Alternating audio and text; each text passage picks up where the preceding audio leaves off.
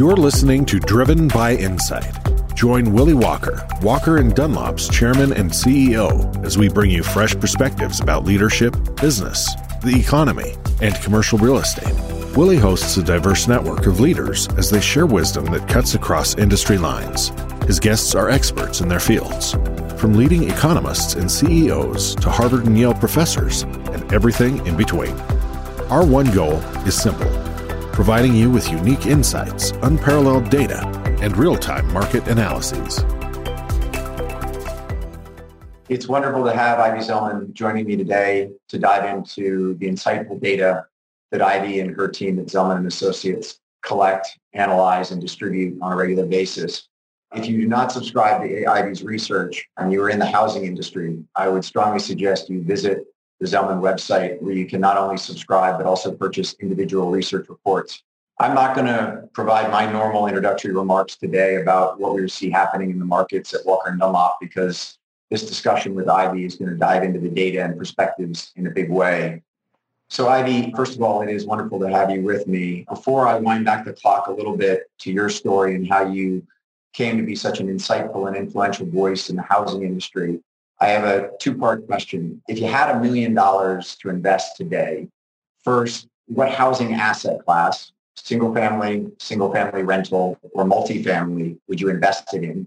And then second, what city or suburb would that asset be located in?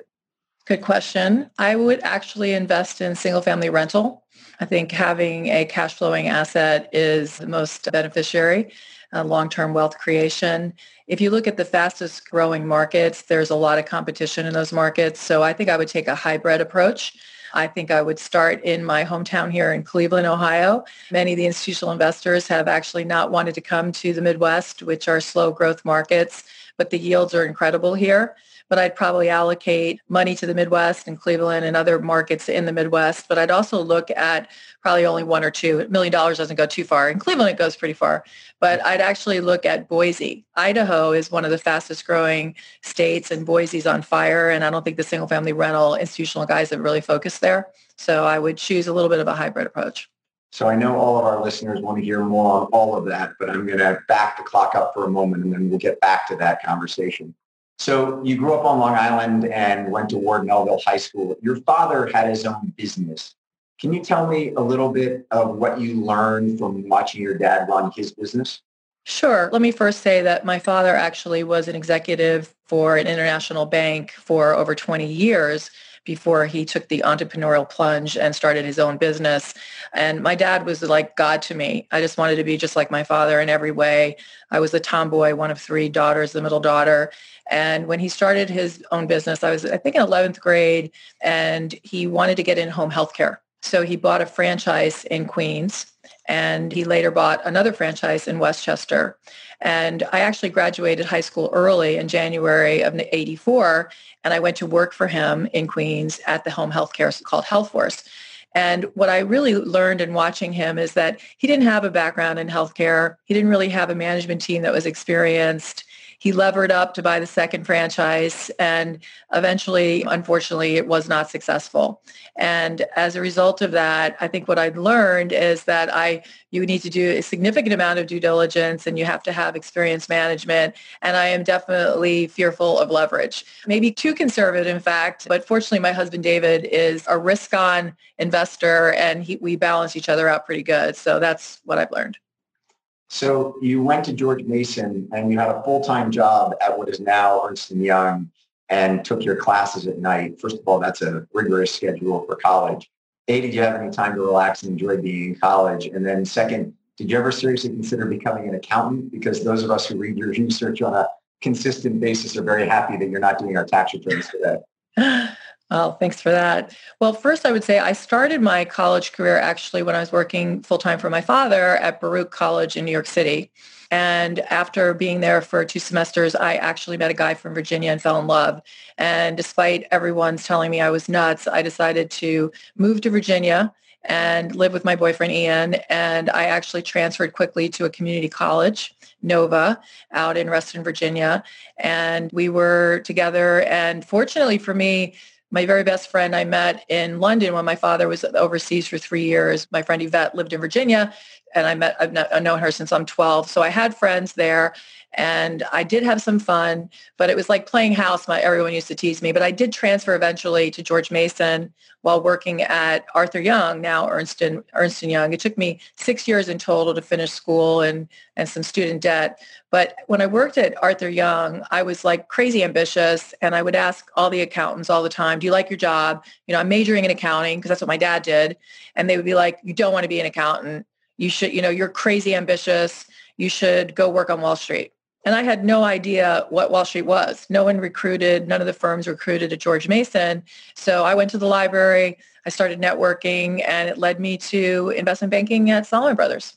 So there couldn't have been many other George Mason graduates in your entry analyst class at Zelman Brothers, and you went into investment banking, not investment research. How'd that go? Well, I was one of 70 in a financial analyst program. That's a 2-year program. And I actually was one of 3 women. And I was very intimidated because I was one of the only ones that wasn't from the best of the schools out there, the Ivy League schools. But we were grunts. We worked 80 plus 100-hour weeks. You're building spreadsheets. You're going to the printer all night. You're working on pitches for your team. I was on the transportation team. You'd be lucky if we were doing a pitch to win business from Delta Airlines. I was on the transportation team. If even working all night, even if I got to go to the meeting to make the pitch, I would be quietly sitting in the conference room and not a peep out of me and just being happy to attend. So given that I'm very much a people person, it just wasn't a good fit. And after 2 years, everybody goes to business school. That's sort of the normal track. So I thought I needed an Ivy League MBA. And so I applied to Harvard, Stanford, and Northwestern. And unfortunately, very deflated. I was rejected from all 3. So at that point, I had student loan debt. And I decided that I would just find a job to pay my rent and forget about the MBA. So I started looking internally. And for those of you who remember the big Zelman Brothers Treasury scandal coming out of the 1991 recession, there was a lot of openings in various parts of the firm. And there was an opening in equity research as an associate. So I actually got the job, and everyone in investment banking told me I'd be crazy to go work in equity research because they're just monkeys and they just write what managements tell them to write. So despite all those warnings, I wound up in equity research and started my now almost 30-year career being an equity analyst. So you went into equity research at Zelman Brothers and crushed it. And then you moved over to Credit Suisse and had an incredible run at Credit Suisse. The number of accolades that you got from Institutional Investor, from the Wall Street Journal, you were at the top on all of their rankings as it relates to research. Beyond just working exceptionally hard, what do you think differentiated you from other analysts on Wall Street? Well, Zelman Brothers actually took me out of the role as associate and gave me a chance to join the MBA program as a full analyst myself. And they assigned me an institutional salesperson as a buddy. And I had a year to learn my industry. And during that interaction with my buddy, told me, whatever you do, don't rely on publicly traded management teams to tell you what's going on. You got to go dig in the channel and talk to private companies. So I started calling private companies. I'd go to trade shows. I'd meet any private companies I could, home builders, building products. And the good news was that my industries were really highly fragmented. So at the time, the public companies only had 8% market share. So it was easy to build a Rolodex. And fast forward that Rolodex today, which you're part of, is nearly 1,000 companies that are C-suite executives that are participating in monthly surveys that we do. And it's funny just thinking about all of what we've done from the scratch pad, writing notes down. We have now an automated platform that we have surveys. We produce 9 monthly and quarterly. And these surveys are really very extensive and detailed and highly correlated to the publicly traded companies that report quarterly at over 95% R squared. And these results allow for clients and industry executives that purchase the research to stay ahead of the curve. And really that's enabled us to actually make really bold calls and stick to our guns, and is helping the guys with the boots on the ground. And the other thing I was known for, and probably still, I'm a little bit more mature now, but I was quite bold and never afraid to ask tough questions and would get into it with management teams, sometimes on public conference calls. I try not to do that anymore. I try to keep that offline, but not afraid to ask tough questions. That I've seen, and that is highlighted a lot here. If you go on YouTube and look at Ivy on various video clips, you will hear her. Uh-oh, I don't know that. You'll hear CEOs being asked difficult questions. I now clearly understand why you don't really listen to what I say, because I'm in that category of public company CEOs who don't tell you the real truth. But anyway, you and your husband and your colleague at Credit Suisse, Dennis McGill, jumped out to start Zelman in 2007. If I look back to your questions to leaders in the housing industry in 2006, you knew things were getting ugly. You knew that there was overbuilding. You knew that there was a mortgage crisis coming out. And in Michael Lewis's book, The Big Short, you're in there and you're cited by Michael. So you knew something was coming. I can't think that if you knew it was going to get as bad as it did get, that you kind of make the move to go out in 2007. And looking back at that, what made you and your husband and Dennis decide that at that moment it was the time to strike out on your own and create your own firm? Well, as the housing bubble was brewing, and in 2005, we actually were early in calling the top and saying that this wasn't sustainable. We became the bomb. Everybody wanted us in every capacity at the bank. It was whether, I was being paid by what home building stocks traded, and every part of Credit Suisse wanted access to Ivy Zelman and what our research was doing, capital markets, the asset-backed securitization area, the fixed income. So we were really sought after. And while we were contrarian, I always make the analogy that we were the sober ones when everybody else was getting ripped at the party and getting wasted. We were definitely very much hot in demand. And because we had an unbelievable proprietary Rolodex, which now is exponentially bigger, we knew that we can go on our own and really hang our own shingle, and we're confident we could do well. But we did our due diligence. We built a 10-year model. We spent a lot of time, about a year and a half, planning and circling very quietly institutional investors and asking if they'd come and they'd use our services. And so we left the firm in May of 2007, and it was with David, who was experienced and really more the business acumen, that I felt confident that joining me and helping us get started, I can focus on the research. And at that time, I had no idea that the housing market would cause the great financial worldwide bust that it did. But I knew, Willie, frankly, if it didn't work out, I'd probably find a job. So I was willing to take a risk. My husband and I did sell our home in Florida, which he still regrets, but we needed the capital to start it. And fortunately, we're still the only owners. So we've done well. So housing tanks in 8 and 9 and 10. And then in 2011, you start to get bullish on housing again. And you start to come out and say, now's a really good time to get back into the housing space. And then in 2013, you follow that up basically saying, from an investment standpoint, sort of the housing market is as good to nirvana as an investor can find right now. Talk for a moment about, if we look back, hindsight's 2020 vision. And was that the time for people to be as bullish on housing as you said? And when you say housing, let's segment for a moment between single family housing and multifamily housing, because that was sort of the advent of the great run in multi. And we're going to run through the 2010 to 2020, and then we're going to talk about where we're going from here. But talk for a moment about 11 and 13 and what you saw then in the single family world that made you so bullish on housing vis-a-vis multifamily. Right. Well, in late 2011, inventories had really troughed at record high levels. And we started doing analysis that there were a tremendous amount of institutional investors, mom and pop investors, primary buyers that were in the market. If you look at Google searches for homes, there was a lot of indications. Rates were at record lows, that it was just a ripe time. So we called the bottom in January 2012, and housing started ripping. Starts were up for single family 25%. Home prices were up double digits. And that continued into the first half of 2013. And I was on CNBC in March of 13, and I said, this is nirvana. And that was the end, because within 2 months, Bernanke decided that they would stop doing quantitative easing. Rates spiked 100 basis points, and housing stalled out all the way through the end of 13 and into 14. And then to make it worse, to pile on, FHA lowered their loan limit in the early part of 14. So housing really stalled out. And it wasn't until really 2015, 16 it picked back up. And with multifamily, frankly, we missed it because we weren't bearish. We had some buy recommendations, but we just weren't anywhere near as bullish as we should have been. And we really underappreciated the hangover that millennials would have in terms of delaying marriage and family formation and the negative sentiment that people were afraid to invest and buy because of what their parents went through. So we were definitely not bullish enough, clearly, on multifamily.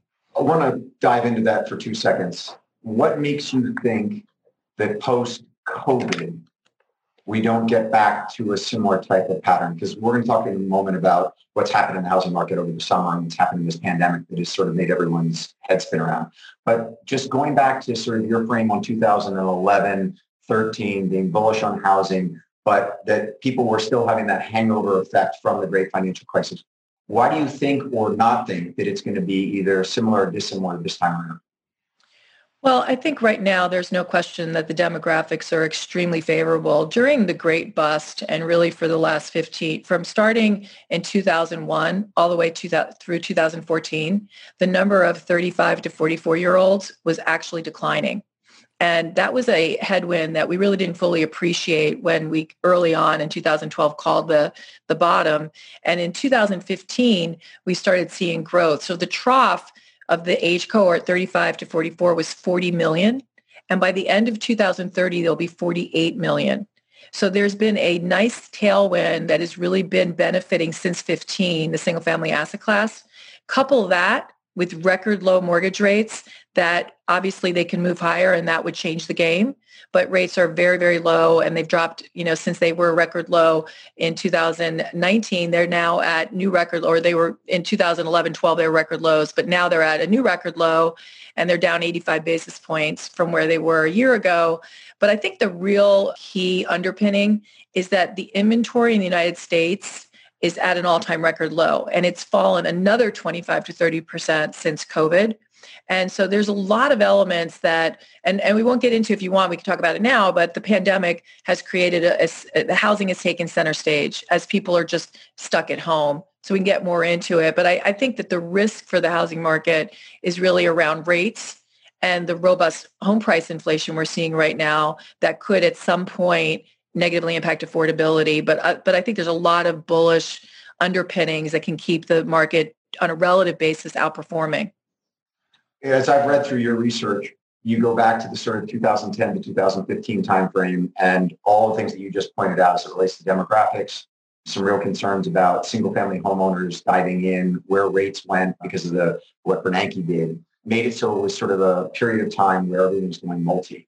And then you mentioned in 2016 that single-family home builders kind of finally got the memo that they needed to start building entry-level single-family housing. And in your latest research report, there's a fantastic graph that shows that the average square footage of a single-family home being developed in the United States has gone from 2,630 square feet in 2015 down to 2,225 square feet in Q1 of 2020. And in that period of time, as the size or the footprint has come down, also the number of homes that are qualifying for an FHA finance loan has gone from 43% in 2015 up to 68% in Q1 of 2020. All of that needs FHA financing, if you will, to meet that entry-level borrower's needs, FICO scores lower than what Fannie and Freddie are on.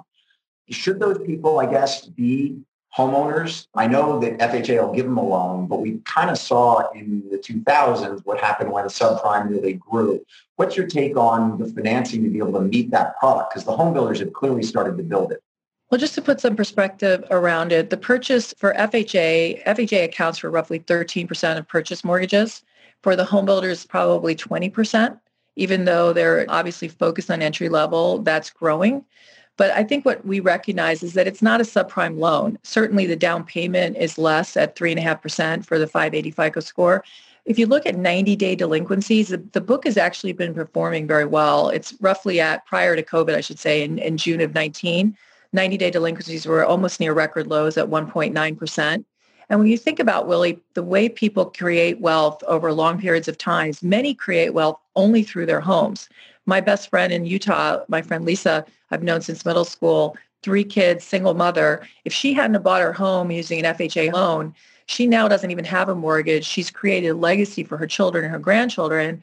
And she actually has been able at times to borrow against that home to fund things that she's needed. So I think there's a place for FHA. I do obviously think it's a higher risk from the perspective of having that down payment is so minimal. But at the same time, we're looking at inventories in the United States. So today, when we look at delinquencies, 90-day delinquencies with COVID, we're at 8% for FHA. And that's concerning, obviously, if people don't get jobs and the vaccination doesn't come to fruition and people wind up losing their homes, they could sell their home and probably wind up getting enough equity to not only pay the bank back, but actually even have some equity given the strength that we're seeing in home price appreciation right now. So just to give some perspective around it, I think there's a place for it, but we do monitor the credit box. And right now, I'd say they're fully underwritten loans, not like we had in the boom days. So, and clearly Fannie and Freddie have made, their certification on single family lending since the pandemic started has actually gone up to make it so that it's even harder to get a Fannie or Freddie loan at this point. Does credit availability, given that rates are driving so much of what's going on right now, does what FHA and FHFA do for Fannie and Freddie concern you at all as it relates to the single family market?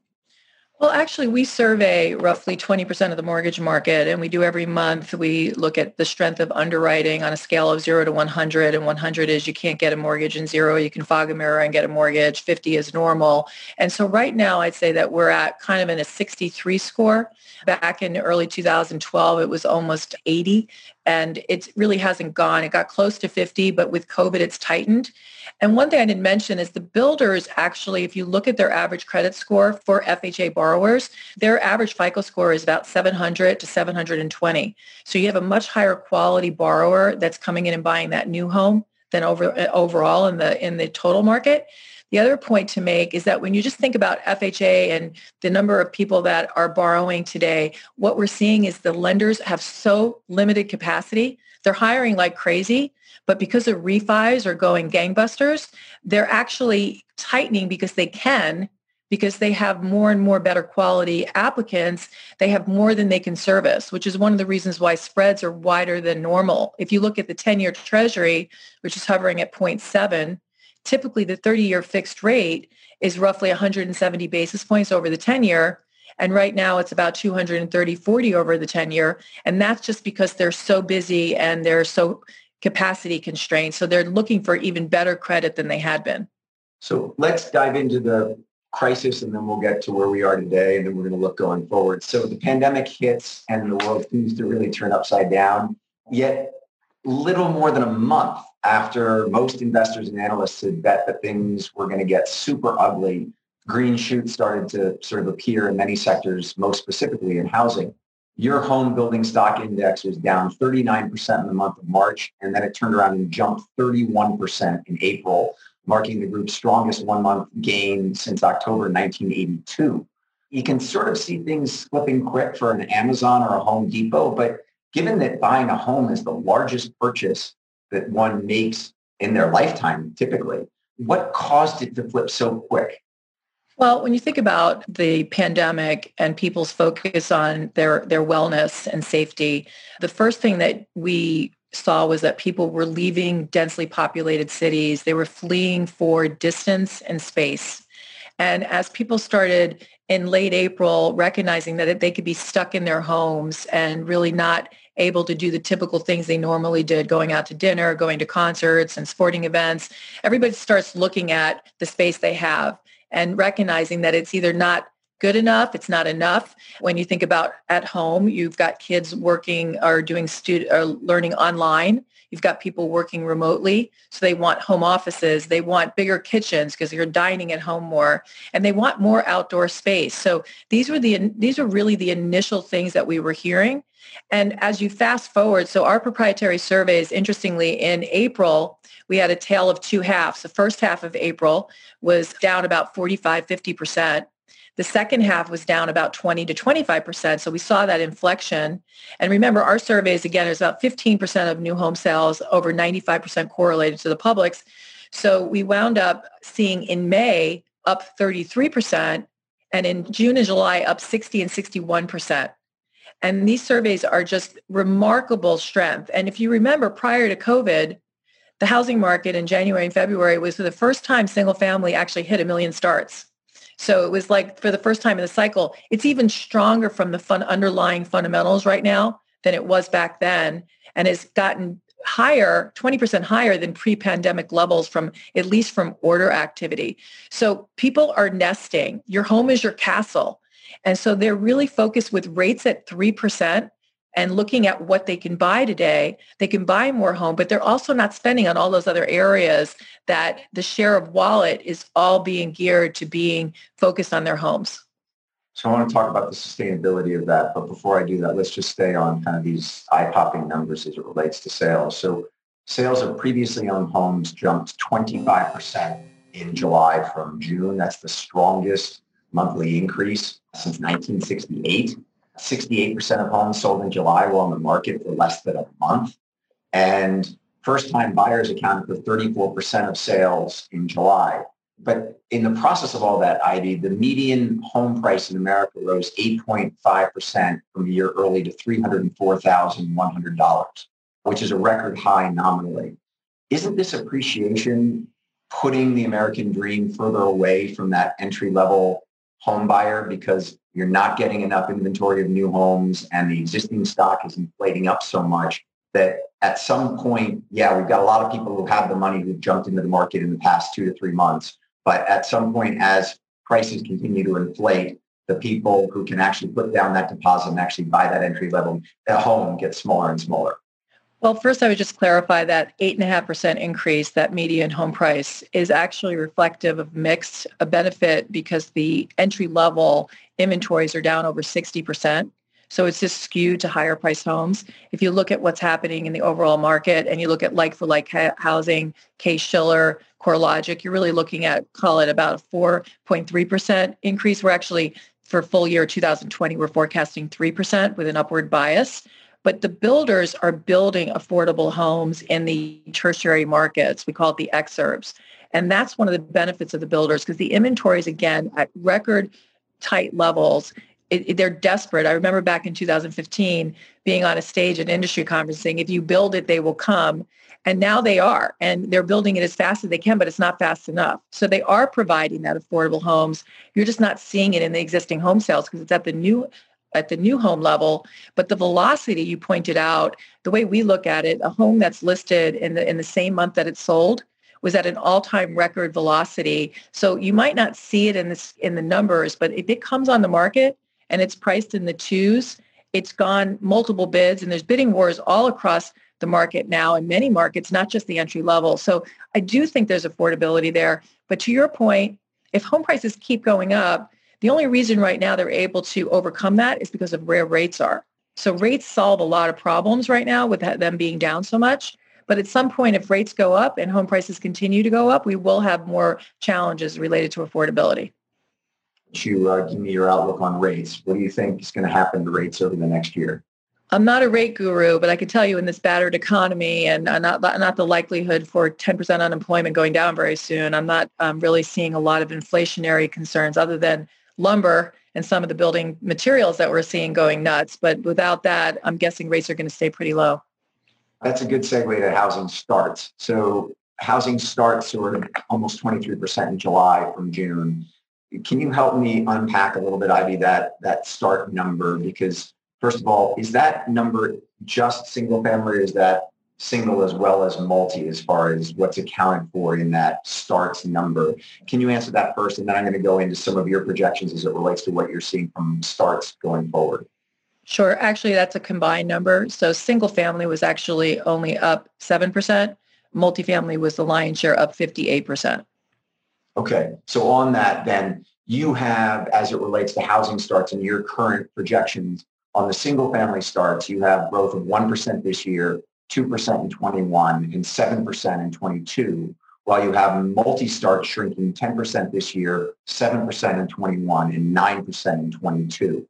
So give me a little bit of the context of what you and your team are thinking is going to happen here, because that's a pretty dramatic shift from kind of all in single and moving out of multi. Well, multifamily has a multi-decade high backlog of nearly 700 units that are not yet completed.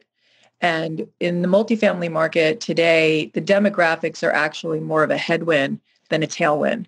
So we talked about the 35 to 44-year-olds. And I forgot to mention, by the way, the reason why that number is so important for single family is that our data shows that those aged between 30 to 39 that are married with 2 or more children, 82% live in a single family home.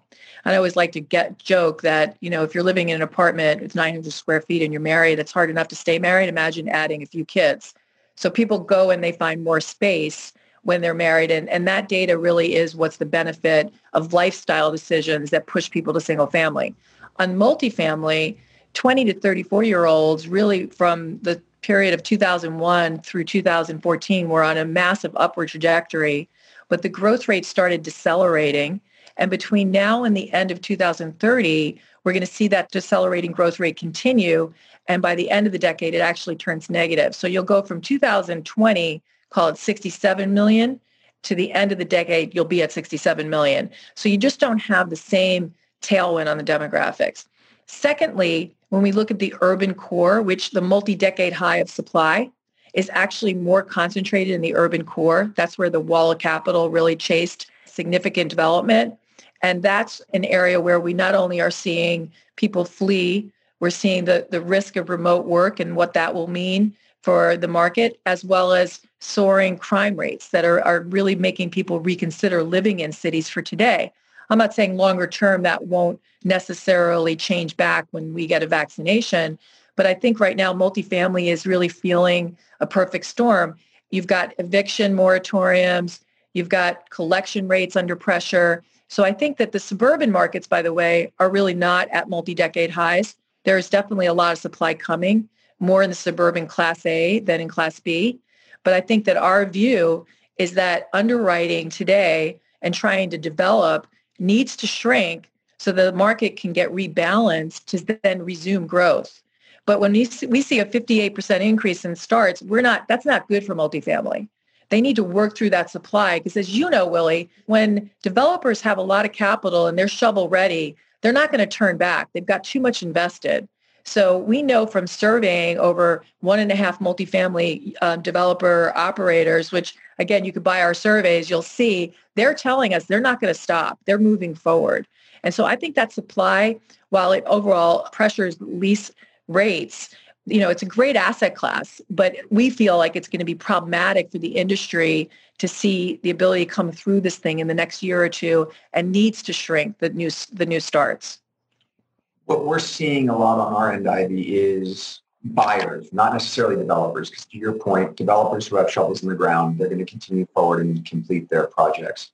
But on the buy side, there are many people saying to us that at current cap rates and current interest rates, to make a buy, that there might be some noise in the rent rolls over the next year or two, but that with the limited supply coming in 22, 23, 24, that instead of having 650,000 units delivered in 23, like there will be delivered in 20, that they're going to have 300,000 units delivered, and therefore that's going to allow them to have full properties and push rents. Do you buy that as it relates to an investment thesis right now on the multi side? Let me just clarify. There won't be 675,000 delivered in 20. That's what's in backlog. So what we're expecting, and with the numbers recently going higher, I think that you need to work through that backlog in order to get the market position to suggest, to their point, that you'll have, more of a normalized level. So I think that the pressure is not going to necessarily be gone by 22. It really depends on how quickly that backlog unwinds and how much development actually comes to fruition. So our forecast for declining development, new starts, is actually a good thing to reposition the market to not be so overwhelmed with so much supply. So I'd probably be looking more like maybe 3 to 5 years rather than 2 to 3 years for a market to really resume and be at a healthy level. And don't forget about that headwind from deteriorating growth rates and seeing the number of young people with Generation Z. It's actually behind that millennial generation. It's just not going to be growing and having the same magnitude that the millennials did for the industry. You mentioned the eviction moratorium being headwind for both multi and single family loans that are backed by the federal government have the ability to go into forbearance. The forbearance numbers on the single family side are dramatically higher than multi, which makes sense. You're getting sort of economies of scale, if you will, as it relates to a property that has 2 or 3 tenants or 10% of their tenant base not paying. You get one person not able to pay in their single family mortgage, and that's coming in. But right now we're at about 8%, between 7 and 8% of Fannie and Freddie's outstanding single family book in forbearance and less than 1% on the multi side. Does that elevated level of forbearance in the single family side cause you pause and make you wonder about what we're going to see from a foreclosure standpoint in single family housing? No, because like I said earlier, the inventories are so tight that if we had all those people that 8%, 7% were to wind up having to leave and vacate their homes, they could arguably sell those homes today if the scenario was still the same as it is right now, and even maybe have more left over after they pay off the bank. So what worries me about the renters is that you have the opposite. There's no inventory. There's too much inventory. And so as we see today, rent collections are under pressure, but we're still in an environment where there's stimulus, and whether the unemployment benefits are not as high or we're at risk. If that Band-Aid gets ripped off, it could be worse. And we might really start seeing a lot more vacancies. In New York City, as an example, vacancies are up, inventory, I should say, are up nearly 30%, which is like an all-time record increase. So there's a lot more supply risk that would then pressure more on lease rates. And we're seeing concessions are rising. So I think there's a more of a protection, because don't forget, forbearance for the consumer, they have up to 12 months, assuming it's a Fannie, Freddie, FHA loan, that they don't have to pay for up to 12 months. And even when they get to the 12 months, they can tack those missed payments onto the loan to extend the duration of the loan and not change their monthly payments. So I think the government is giving the owners much greater support, and the renters are really, unfortunately, not getting the same type of support that homeowners are getting. So you talked about core versus suburban.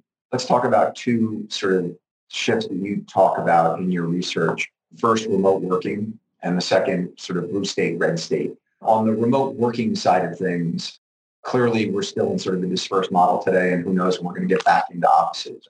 I have been a big believer, and still am, that culture and creativity happen in offices, and that the moment that Walker & Dunlop can get back into offices, we will be back in our offices. But as of today, we've said no one has to be back in an office until January 1st, and we'll see where we are come then.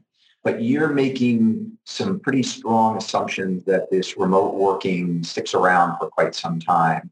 Talk for a moment about what you and your team are seeing and why you have such conviction that this remote work environment makes it so that people can live further and further out, and that the suburbs and even further out really grow as it relates to overall housing. Sure. So if you look at the data, Brookings Institution shows that as of 2017, roughly 5% of people worked remote. And recognizing that today, whether it's technology companies, mortgage companies, where it's a very competitive industry, people are offering their employees flexibility, giving them optionality if they want to come to work 1 or 2 days a week, or even work permanently from home. It's allowing for the expectation that we go from 5%, whether we go to 10, 15, 20%, I don't know where the number is going to go, but we're going to have more people that have shown they could be productive. For example, one of my buddies who lives in Chicago, his wife would never leave the city. With the crime rate soaring there, they bought land in Austin, and his employer is going to let him work from Austin. And not only is he moving there, but he's moving his in-laws and his parents, and they bought land, and they're actually going to spend less on all of their land and what they build their homes at than they are spending in Chicago. So I think that you're going to see that it's a sea change, but it's on the margin, the incremental growth that we're going to find that's going to really benefit the housing market, as opposed to thinking that everyone's going to be remote. And so that then goes into blue state, red state, because you're friend is moving from a blue state to a red state by moving from Illinois down to Texas. Tax rates, job growth, you go into quite some detail as it relates to the fastest growing economies versus those that are really slowing down. Talk for a moment about, my first question to you was, where would you invest? And it didn't surprise me that behind Ohio, you went to Idaho. Not that tax rates in either Ohio or Idaho are the lowest in the country, and clearly they're not income tax-free states like Florida and Texas, but they are, clearly Idaho is a high growth area right now, in Boise particularly. But talk a little bit about red state, blue state, and what you've seen happening over the next 5 years, particularly as we recover from this pandemic. Sure. So first, just to give you guys a little bit of data, if you look at 2010 to 2020, and it's estimates because the census has not finished the decennial survey for 2020, but so if you just look at the growth rate for population and household growth by state, the red states have been growing at double-digit rates in many parts of the country versus barely any growth in many blue states. So for example, Utah, Idaho, you've got Texas, Arizona, the Carolinas growing at double-digit rates compared to New York, Connecticut, Illinois, Pennsylvania, barely growing 2 to 3%. So we call it the Great Shuffle. This migration is not new. And we think about the Northeast, for example, and taxes now where if you own a home, you can't deduct more than $10,000. I mean, that's across the board for the nation, but just overall increases in taxes through SALT. You're seeing that people are able to not only move to more affordable places, but that might have more favorable taxes and also nicer climates than, the cold Northeast. So I think that right now with the migration that we're seeing, whether it's sustainable, we thought there would be some urgency pull forward because of school. People are wanting to get in before school starts. Also, people were saying that, it's likely that once school starts and winter comes, then housing might start to temper and fade, which could be true. But a lot of people might want to get out of the Northeast and in the cold markets like Chicago and go to Florida or go to the Carolinas and markets like Nashville and Birmingham. And these markets are just flying. The Southeast is the strongest in the country of all the regions. Everywhere strong, and it's strong across all price points from the entry level all the way up to the move up. And interestingly, before the pandemic, we actually wrote, as you may remember, Willie, the tale of two markets, that the move-up market was actually languishing. And that had a lot to do with people that just didn't want to move with a low rate that they were locked in at and upgrade for a discretionary purpose, as well as the aging of the boomers. So mobility rate in the United States, if you go back and look at 1998 to 2002 on average, was 14.9%. If you then fast forward to 2013 to 2018 on average, was 11.9%. So it's declined over that period, call it 400 basis points, 300 basis points. And what you're seeing is that it's the aging boomer in place who tends to move less. If you're in my cohort between 50 to 54, 9% of people move versus those that are aged 20 to 24, 53% move. So we have these boomers, 75 million, that are a much bigger cohort compared to the prior generation that increased 53% versus millennials, they increased 14%. So what the boomers do, believe it or not, are much more important than what even the millennials do, and they were aging in place. But now we're seeing people again, because rates have fallen, that they want those discretionary purchases. So the move-up market in Greenwich, Connecticut, where you couldn't sell a mansion, brokers are having multiple bids on homes priced that have been sitting for years at $3 to $5 million. So those fleeing urban core markets like New York are really breathing life back into these suburbs that were dead for almost 6 feet under. So that's been a big part of what we're seeing. And the question is, how long will we see the growth rates that we're currently seeing in our surveys sustain, while we're modeling that we actually right now are modeling that we do expect it to fade and have more flattish outlook. We're going to be updating our forecast, which we do quarterly, because the market has definitely been much more favorable than we had been initially expecting. So everything you just said makes perfect sense as it relates to people wanting to move to the Southeast, people moving out of New York to go to Greenwich to buy the house and stop living in the high-end apartment downtown, what have you. But we do still have 14 million Americans unemployed. What's your thought as it relates to, you just said, the kind of a flattening of this growth curve as it relates to housing? how do we, I mean, that's more people that are unemployed than were unemployed during the great financial crisis. And it took fully 3 years for you to sort of get bullish on housing after we began the great financial crisis. So talk for a moment about, are we sort of in this euphoric moment where the American consumer has surprised us because we've gotten $3 trillion of stimulus payments out of the federal government. We've got basically free money going everywhere out of the federal government. We might have another stimulus payment coming now. Stock market is at an all-time high, and we're kind of in this rebound. What's your thought as it relates to sustainability of this? And then also kind of just how do you soak up 14 million people who are unemployed when airlines are unlikely to be flying anything close to what they were? Las Vegas is not going to be back to where it was. Marriott Hotels isn't going to be hiring the same number of people it was before. I mean, just we can see Amazon and Target and others, starting to employ many, many more people, but we've got whole sectors that are still sort of on their knees. So Right. How long does it take us to get through all this, Ivy? Well, when you think about the number of people that are unemployed, which is tragic, and this whole thing is tragic, you think about the people that are employed. Your employment base is 160 million. So you've got a substantial number of people that are gainfully employed, are feeling confident, have the income. And remember, they've shifted their attention to their home. Their home is their castle. So they're not spending elsewhere. So I think that it's a question of, in this case, those that are employed are overwhelming those that are not, that are unemployed. But if you go back historically, when housing has been the majority of downturns, if you go back to the early 80s, was really the cause of our recessions, led us into recession, like in 80, 81, and then 90, 91, all of those recessions, including the Great Bust, was housing. When you go back and look at the tech wreck, which actually from call it late 99 through 2001, housing actually fared very well during that period because interest rates were falling. And even though unemployment never got close to what you're referring to, unemployment was rising and housing was outperforming, and home prices actually over that time frame actually increased over 6.5%. So is it possible that interest rates basically trump COVID and keep people in the market buying as we are dealing with this pandemic? And I think that this is a once in a lifetime experience. We hope that we never have to go through again. But while people are focused that are getting gainfully employed, I think their home is really, really all that matters to them right now. You mentioned your home is your castle. And we've seen record sales at Home Depot and Kohl's as people have been investing in their home.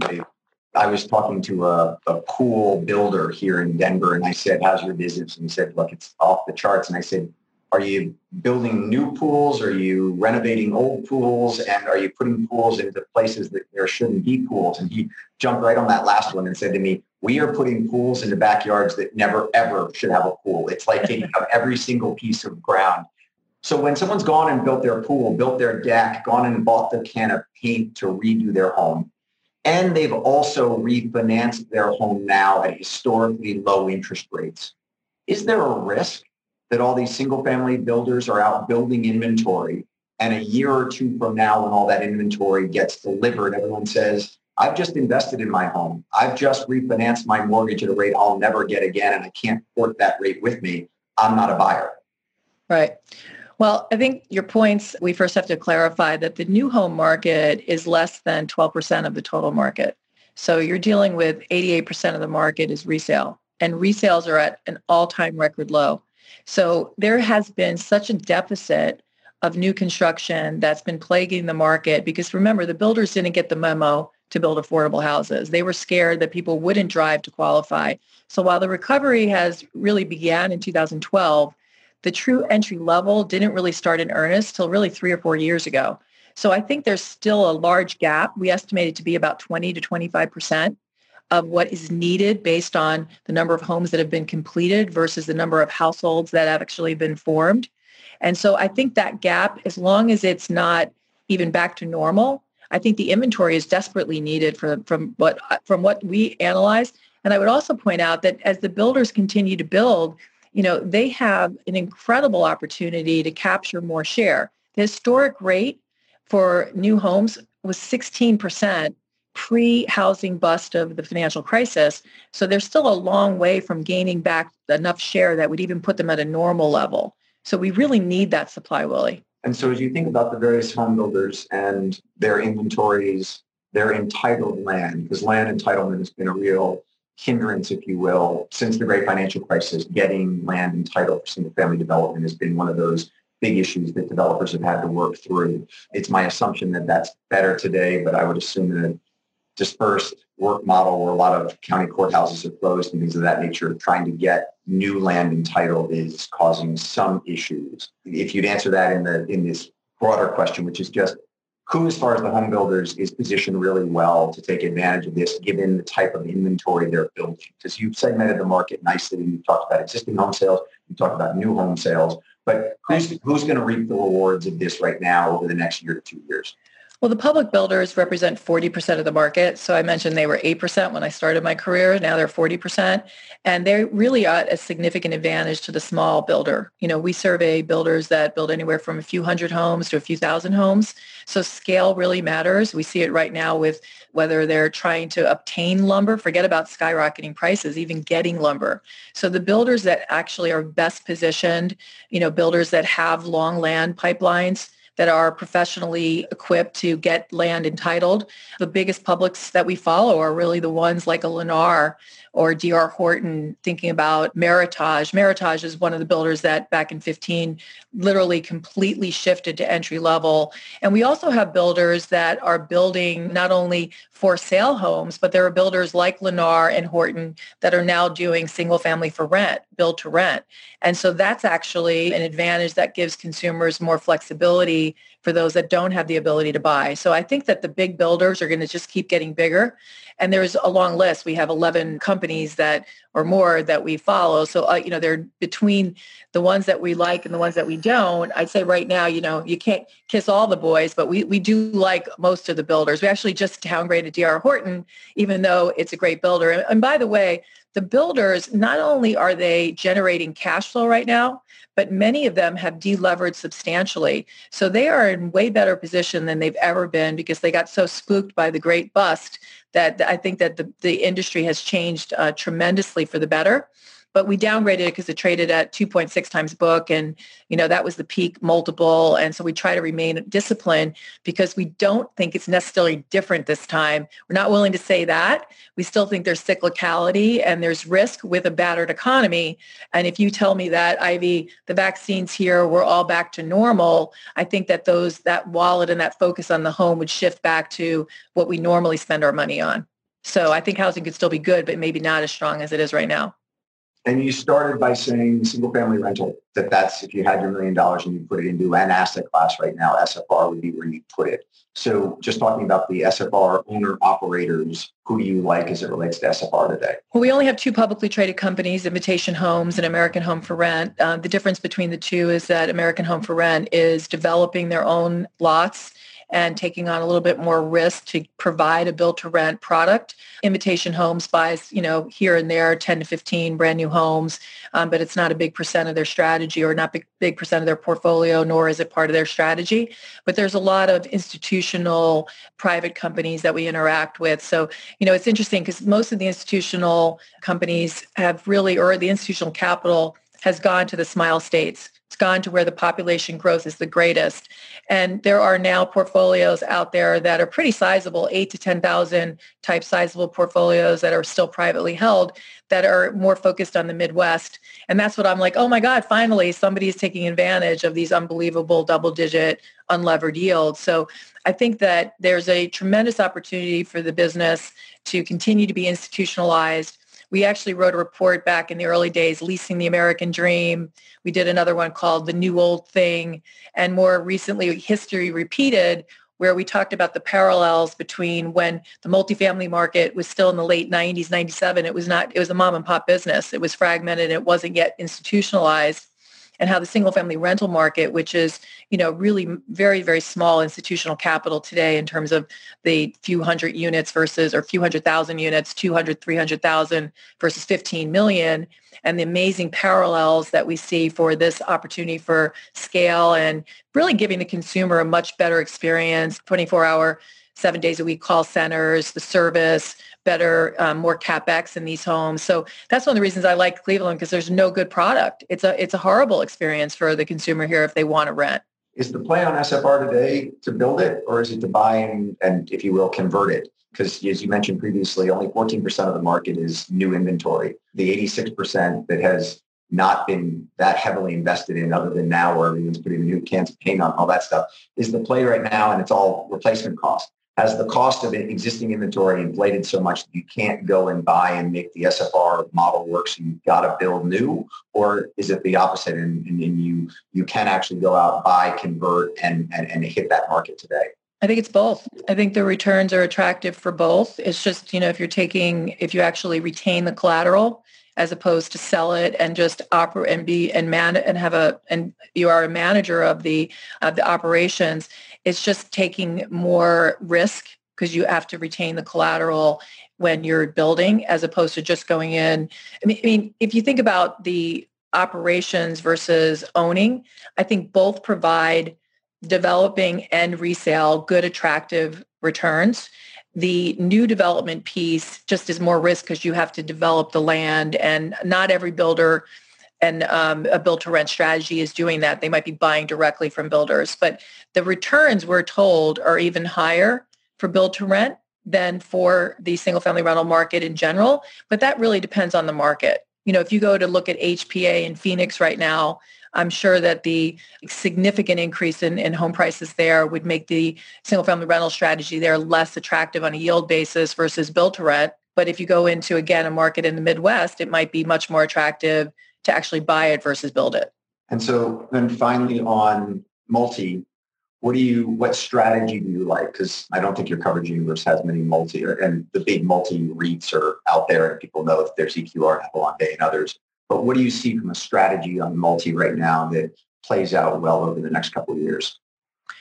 Well, post-pandemic and really thinking about where we need better quality and just a level of stock that is more attractive is workforce housing. I think that is the area that is most attractive and the least sought after by institutional capital. So I think that has been performing despite the pandemic. It's actually been performing very well. And so looking at Class C, Class B, because Class A right now, I think is just got way too much pending supply. And I think that you are seeing, again, those people that are aging into single family assets are going to be able to afford to buy. And there's going to be a lot of people in workforce housing that just will never be able to come up with a down payment and live paycheck to paycheck. All super insightful and helpful. I would reiterate two things. One, to any of you listening, if you want to go to the Zelman website and look for their research, I would strongly recommend that. Any of you who have not attended Ivy's housing conference, you can look for information on her website for that as well. It is a absolutely fantastic gathering of many of the leading voices in the housing industry on an annual basis. And hopefully we can get back to doing that in person, Ivy, rather than remote as we're all doing it today. And the final thing is, thank you very much for taking the time. I did notice in my research for you that you have 3 kids and their names start with Z. So they are double Z's, and as a double W, I would just say I love the ZZs. And at some point, I hope to meet all 3 of them. So thank you for joining me today, Ivy. And thanks to everyone on the webcast. We'll see you again next week with Eric Yang of Zoom. Thanks. Thank you. Take care.